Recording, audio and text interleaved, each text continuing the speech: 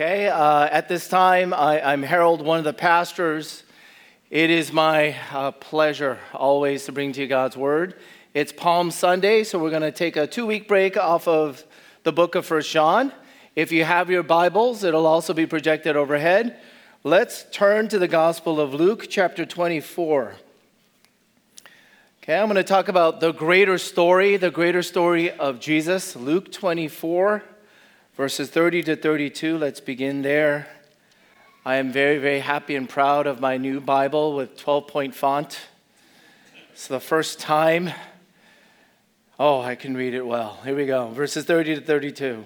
When he, Jesus Christ, was at table with them, his disciples, he took the bread and blessed and broke it and gave it to them. And their eyes were opened and they recognized him, and he vanished from their sight. They said to each other, "Did not our hearts burn within us while he talked to us on the road, while he opened to us the scriptures?" And then verses 44 to 48. Then he said to them, "These are my words that I spoke to you while I was still with you, that everything written about me in the law of Moses and the prophets and the Psalms must be fulfilled."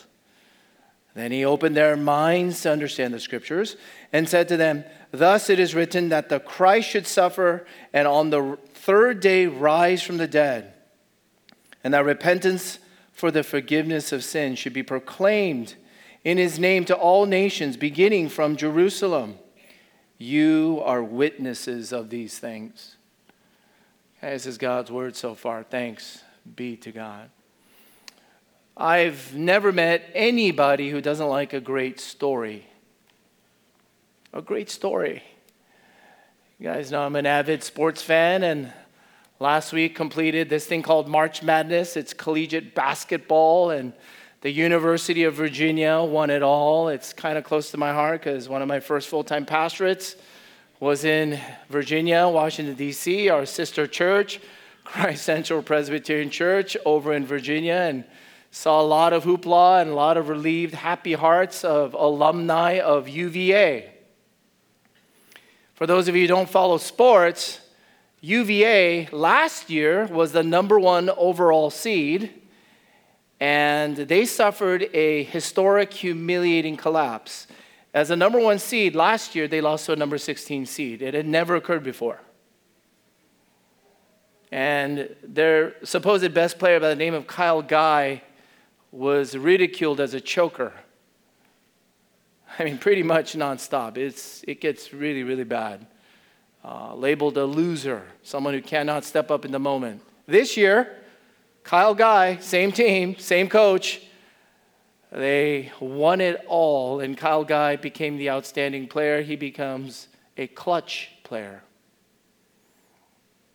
If you read anything about Kyle Guy, he opened up publicly last April that the anxiety he suffered during and in the aftermath of that historic collapse, the anxiety attacks he's had, he's been taking anxiety medication all year. Now you see, that makes Kyle Guy in this story a little more compelling, does it not?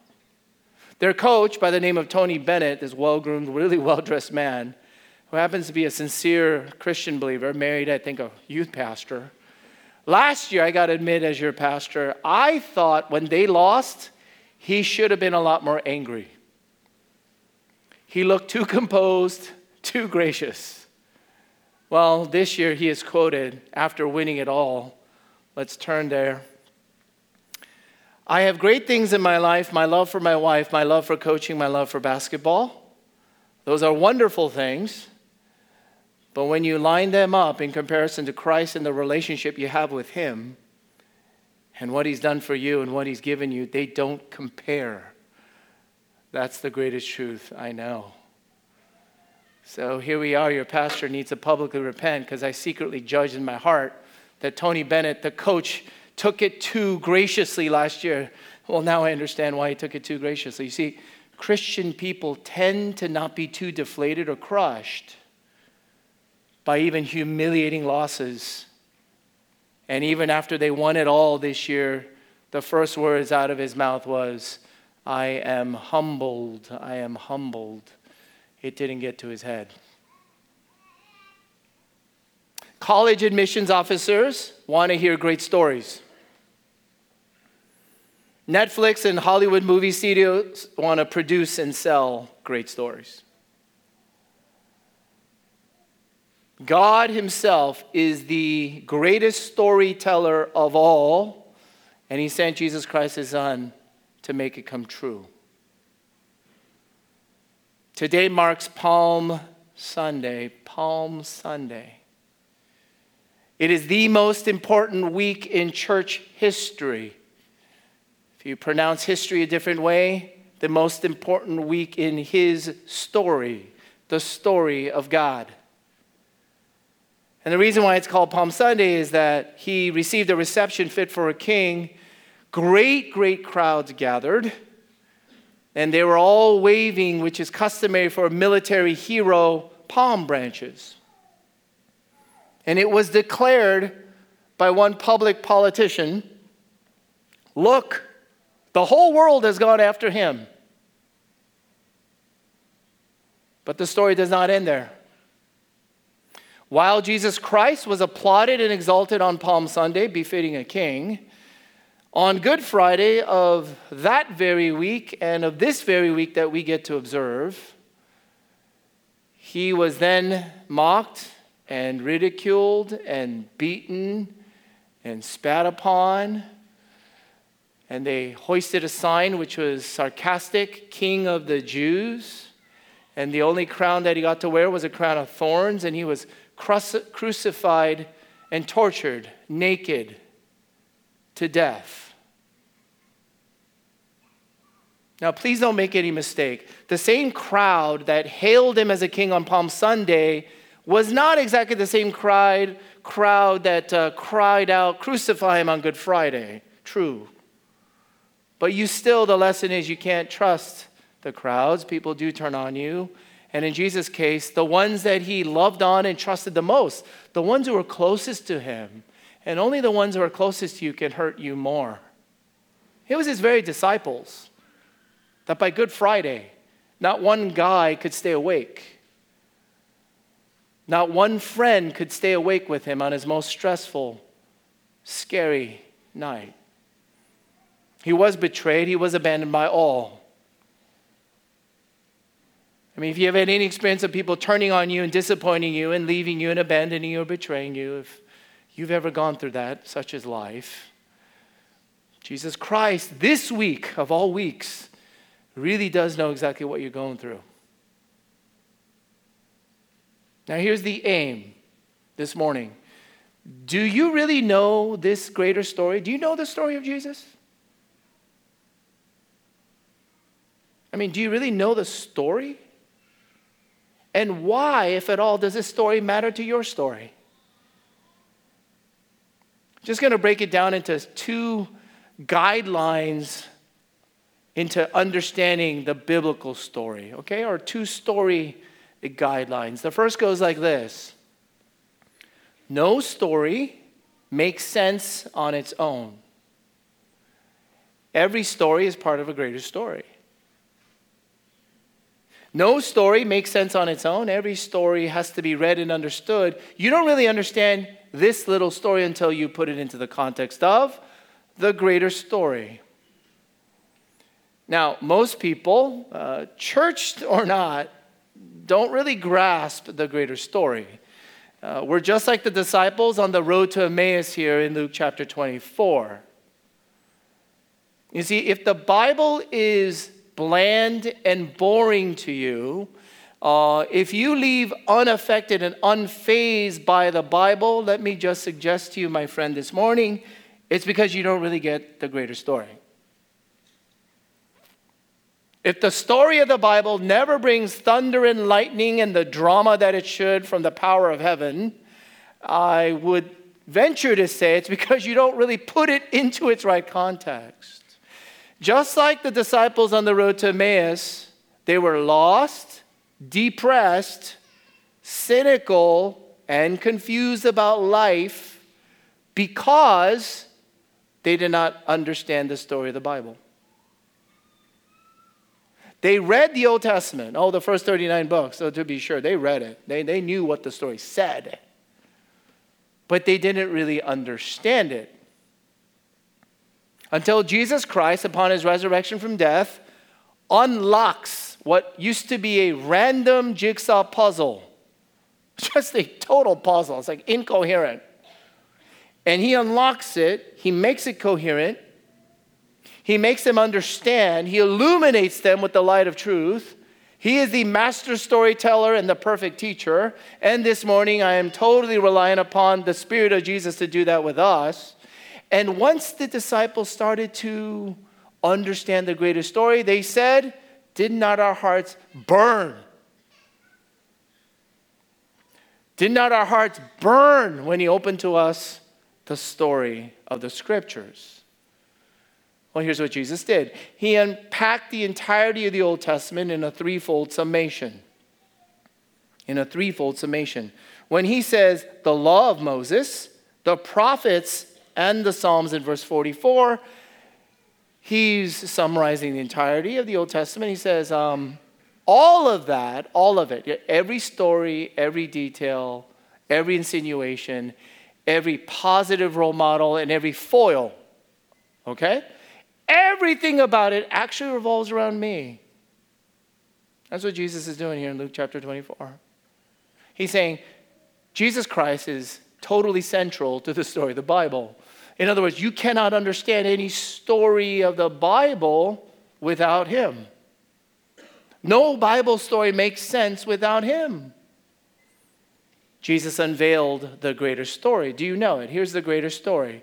First, God created and reclaims all nations, all peoples who rebelled against him back to himself. God who created all nations and all peoples, and we defied him and said, we want to live lives apart from you. We know what we're doing. We want to be autonomous. Just leave us alone. We issued a declaration of independence from our Creator God. We rebelled. Then God comes after us and he reclaims us back to himself. That's verse 47. That's the beginning of the greater story. Point number 2. Jesus called God his own Father. I don't know if you guys just skip right over that. But he dares to call God my own Father. He's going to give you power, but that's my own dad. Abba, Father. Verse 49. No Greek, no Roman, no pagan, no philosopher, no theologian, no religious official. In Jesus' day, this was unprecedented. Nobody dared to call God my Father. Well, Jesus did. And he goes on to say, not only is he my Father, I came to fulfill all the Scriptures. Now, for Jesus to say that he came to fulfill all the Scriptures means two things at least. To fulfill all Scriptures means there is an ancient sovereign intelligence that has planned everything. Like there's a script, there's a play, there's a plan. And yet at the same time, human beings, including Jesus, can freely choose, and we are held ultimately responsible and totally responsible. It means at least two things. That Jesus came to fulfill all Scriptures is there is a sovereign, absolutely in control intelligence that planned all things, but Jesus freely came and volunteered and he chose to fulfill all things. He executed it to its perfection. God created all things, but all things, namely human beings, rebelled against him, wanted to live lives apart from him. So, Jesus Christ came along, who is the Son of God, and he came to fulfill all Scriptures. Point number 3 in the greater story, Jesus Christ suffered, died, and rose again on the third day to offer forgiveness of sins. Jesus Christ had to suffer and die and rise on the third day. Verse 46 and 47. To provide the forgiveness of sins. And point number 4.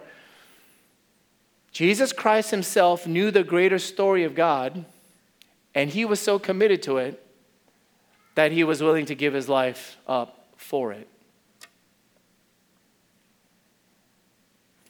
Jesus Christ knew the grand narrative. Jesus Christ knew there was a greater story.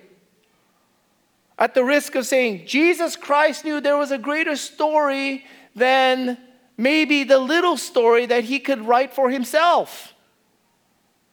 And even Jesus Christ, the Son of God, knew that that story was so much greater, and he was so committed to its fulfillment, for it to play out, that he gave up his very life for it. And in verse 52, which we did not read, upon Jesus Christ's resurrection from death, he pours down power from heaven for his followers to be bold in their witness, to share and spread this story, and to continue to worship God through Jesus with joy. Why does this matter? Why does this matter, if at all?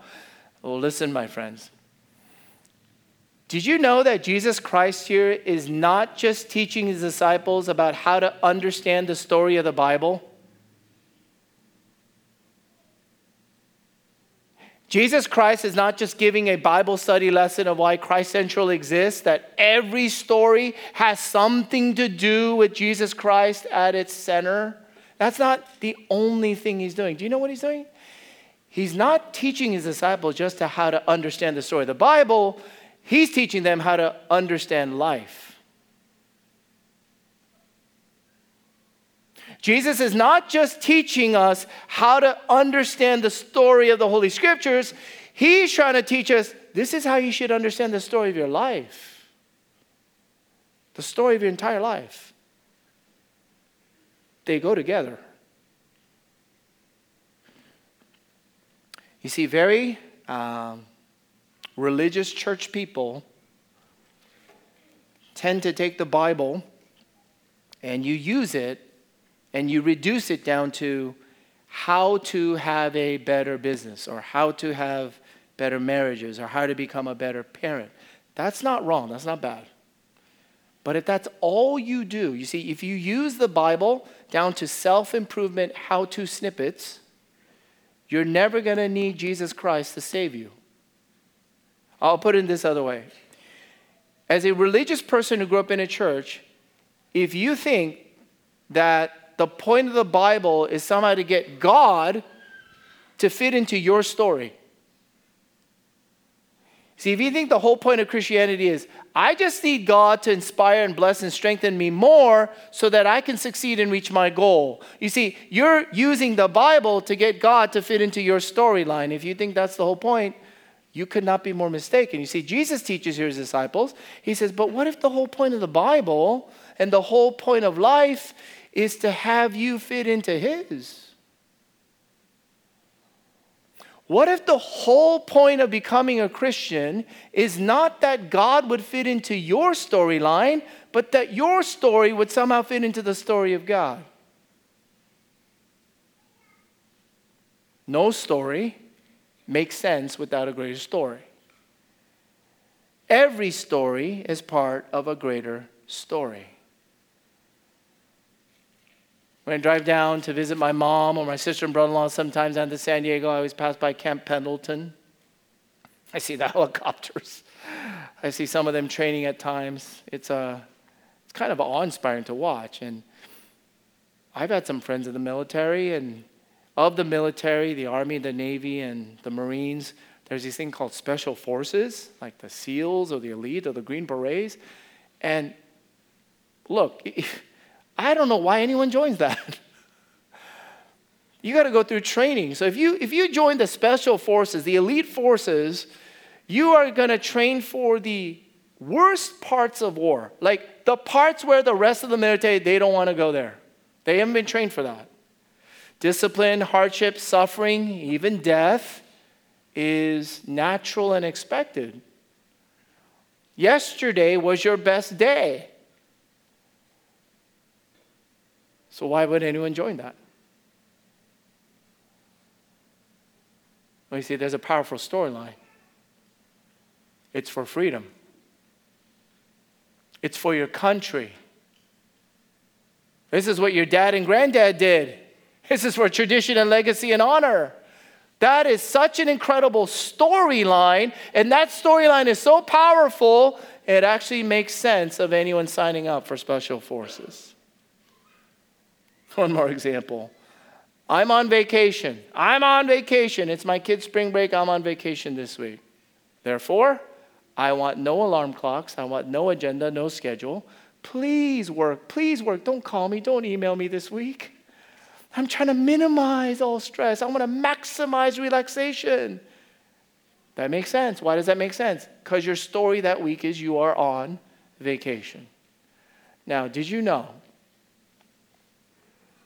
that if Jesus Christ is your sovereign creator as well as your Savior, if he made you and he came to save you, wouldn't you go figure that only he can make sense of your life?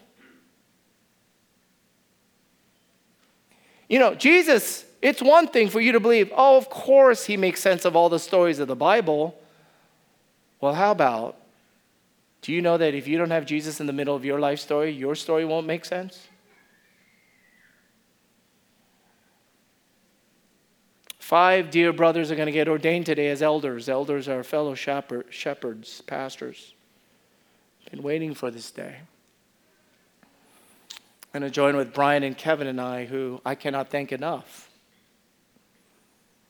Come join us and worship and celebrate. Watch what God is doing at 4 p.m. over at Artesia. You can't join us for dinner. RSVPs are too late. Sorry. Go eat Chick-fil-A after. Sorry, Chick-fil-A's closed. Aha. But come worship with us. You know, these 5 brothers, they happen to all be married. One has already, lost count of how many kids he has. They all have full-time jobs, and some of those jobs are highly intensive and stressful, and they have the same number of weekdays, and there's the same time on the weekends allotted that you have, and they have one body. They can physically show up to one place at one time, and you know that they're becoming elders, and they got to do it. It's all volunteer. It's all volunteer. It's for free. Like Young Park, who was our chief of staff, it's kind of funny. As soon as he agreed to and got voted to become a ruling elder, Kevin and Brian said, you know, you got to do what you've been doing, but now you can't get paid. Why do they do that? Why would anyone do that? Why would anyone carve up and set apart their limited, precious weekend where it could be spent for sleep, recreation, family time, and all these other things? And why would 5 guys, along with ordained deacons and elders and servants of our church, sign up and volunteer and say, as if I'm not busy enough, I'd like to give extra time and energy and talents and treasures and gifts and sacrifices for the sake of the church? I'll tell you why. It's because they have a storyline. They have a powerful storyline. And that story of Jesus is the only thing that can make sense of why they're doing what they're doing. No story makes sense without a greater story. What story has captured your life? I mean, without the greater story of Jesus in the middle of it, I don't know what stories we have left. Really, what stories do you have left? There's no story that even comes close in its redemptive beauty and creativity and kind of the radical turnaround. Nothing comes close. If you do not have Jesus in the middle of your story, what story do you have left? You believe we came from nothing. Random chance, cosmic accident. Well, we originated from nothing. That means we're headed for nothing. We came from nothing. We're headed for nothing. So what's my life? What's in the middle? What does it mean? Nothing. Nothing. That's your story. You see, your beginning is nothing. Your end is nothing. Therefore, what's the middle? Nothing. The author of Ecclesiastes already been there, done that. He told you this. He said he got everything. And he said it's still vain. It's all meaningless without God in the middle of it. Michael Horton, a theologian, a writer, a speaker, he conjectures that those who believe in nothing and are headed for nothing, excuse me, that's why we're obsessed about making the biggest splash now. You got to go out there and make a name for yourself. Why? Because it's nothing, you're headed for nothing. At least for now, you got to mean something. And in all of our ways, everyone in this room, you are doing everything possible to fight off the absurdity and the senselessness of your life. Everyone in this room, including myself, if Jesus is not in the middle of it, you are just trying to fend off death and try to make sense of your life. But it makes no sense. It makes no sense. Unless there be a creator, a redeemer, and someone who resurrects life after death.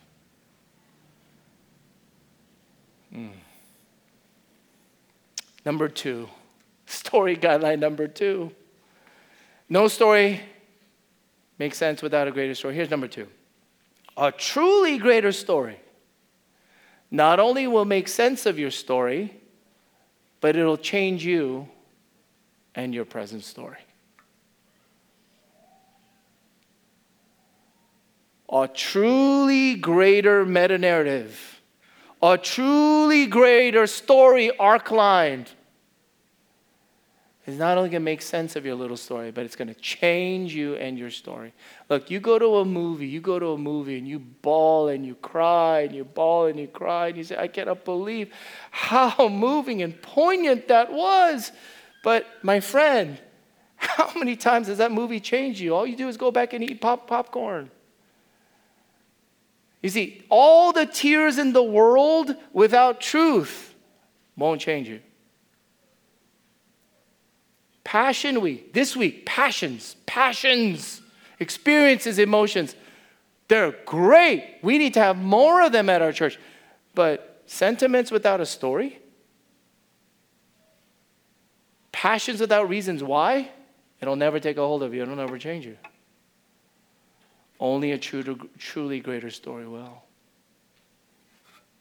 I don't know a better story than this one, than little boy Johnny, whose mom was terribly disfigured, terribly marred, but he never noticed it as a little boy because his mom was nothing but loving and kind to him. And it used to be that the day came when the little boy had grown up enough to go to school, so the mother took him to school, all the way to the gate of the school, waved goodbye, hand in hand. At the end of school, she would come back and pick him up. But as each day passed, this little boy Johnny, suddenly grew hesitant and reluctant to hold his mom's hand until he was asking to stay. Mom, would you just stay a block away? And eventually, Johnny requested, Mom, I can just walk and I can get to school by myself. So, of course, the mother was deeply hurt. Deeply hurt. Because her boy was growing distant, all in a matter of a few weeks. The mom then realized and figured out what was really going on. All of Johnny's classmates were making fun of Johnny for the way that his mom looked. All of his classmates were ridiculing him for how disfigured she appeared. And so this is why now Johnny didn't want to be seen with his mom. He was turning against her. And even after he came back home from school, he would march right upstairs to his room and lock his door. So one night, the father came home and he found his wife in tears in the middle of the kitchen. And he asked her, what's wrong? What's wrong? What's going on? And then his wife, the mom, explained, Johnny's turned against me. He's ashamed of me.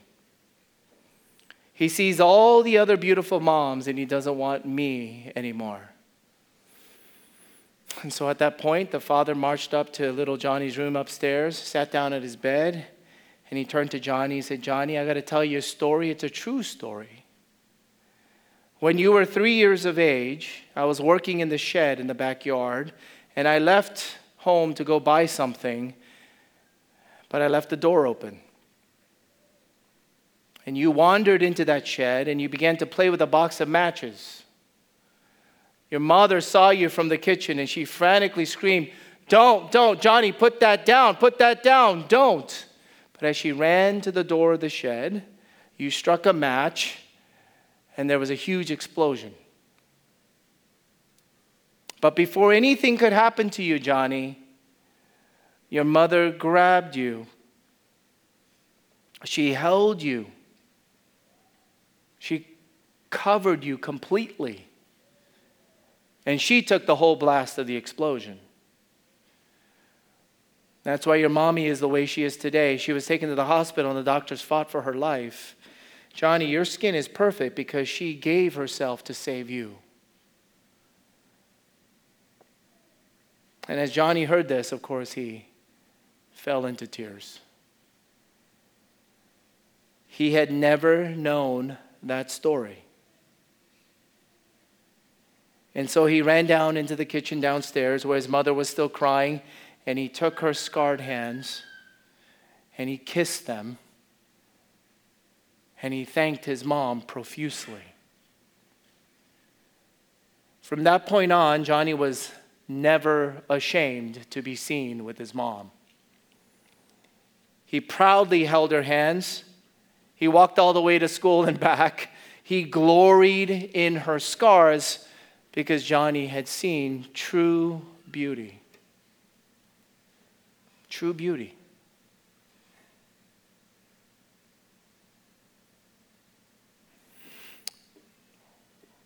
When you see the true and stunning beauty of Jesus Christ, by understanding his story, when you see what Jesus Christ did for you, and gaze upon his beauty by understanding why he went through what he went through, you become Christian. And Christian people are those who start to burn with love, and they glory in his scars, and they are no longer ashamed of him, and they want to believe and love and follow him. The story. The greater story. By Jesus' word and by his spirit. When it comes and burns in your heart, you get to see a beauty that you can't shake. Here's one application. I'm happy to say this morning, you do not have to try to apply. So you don't have to go and try to do this at all. Here it is. You're all doing it anyways. You don't even have to try. If you don't know the greater story of Jesus, you will live out the story you do know. If you've never grasped or been gripped by the greater story of Jesus Christ and what he's done for you, you will continue to go on living the story you do know. And what's the stories that we know so well? Immigrant families, my parents and grandparents sacrificed so much, so therefore, I better succeed. Some of you here are trying to make the biggest splash. You're trying to make as much money as quick as possible so you can early retire. Trying to get your name out there so that it's known, revered, respected, or famous. Is that your story? Is that your story? I read this newspaper article that in a day and age, Jesus Christ and his greater story could never fit into lives that are dominated by smaller stories of the self, the selfie. If you didn't know, there was this thing called super bloom right here in Southern California recently. And you know that we've suffered all kinds of drought, and the ground has been brown and crunchy and dead and barren, and we live in a desert. And on top of that, we had wildfires, but we did not know that the wildfires would have ash that would kind of put seeds deep into the ground. And then this last winter, we had more rain than we can remember. That's all a gift of God, by the way. The rain all comes out of our control. God poured out all this rain, and then we had this thing called super bloom. and flowers and colors and lush green fields and yellow poppies would pop out everywhere, and people went crazy over these super blooms. I love seeing the pictures. But here's the tendency of our generation. So many more people, rather than being interested in seeing the super bloom, they want to be seen in it.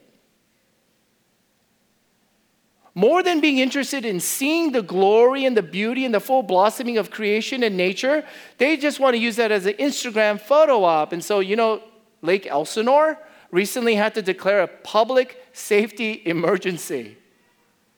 Because upon super bloom, so many people were coming and trampling on it, not treating it right, and helicopters were trying to land, and so many tourists and guides were coming that it was ruining super bloom. And here's the crazy thing. My friends, here's the crazy thing. Jesus Christ comes along. He has a greater story that matters into eternity, but it'll never penetrate and break into smaller selfie stories. Because if your individual story, your little story is all that you know, and you think it's too great in your eyes, other stories, even greater stories, will just pass you right by.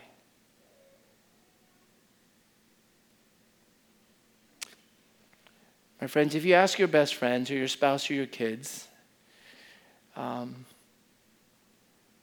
you tell me what story mommy and daddy are living right now? Next family devotional, can you ask it? They'll tell you. What story is mom and dad living these days? Is it just about how much money we can make? Is it just about how comfortable we can become? Is it just about you better succeed in whatever you're doing so it makes mommy and daddy look good?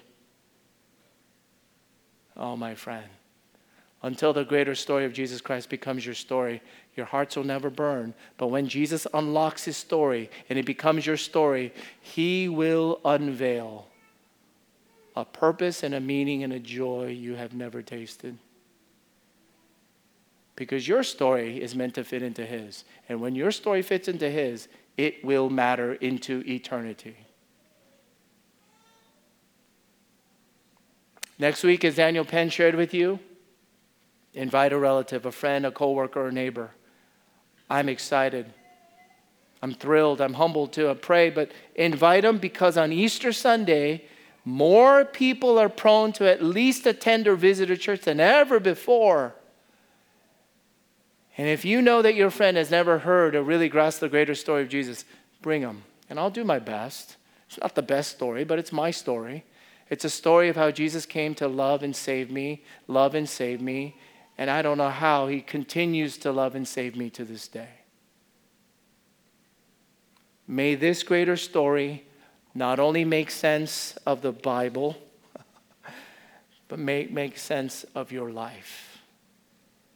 Of your life and mine. Let's pray. Father in heaven, we thank you for this day of worship.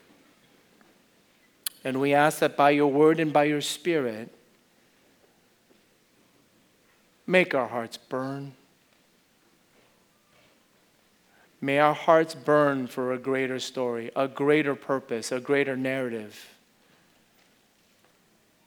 That's not made up on my own, but that's been revealed and handed down and executed by Christ Jesus, my Savior, my Lord, and my lover. Lord, I pray that you would turn us this day, turn us throughout Passion Week to know your story better and that our stories would fit. Hear us, we pray. We pray in Jesus' name. Amen.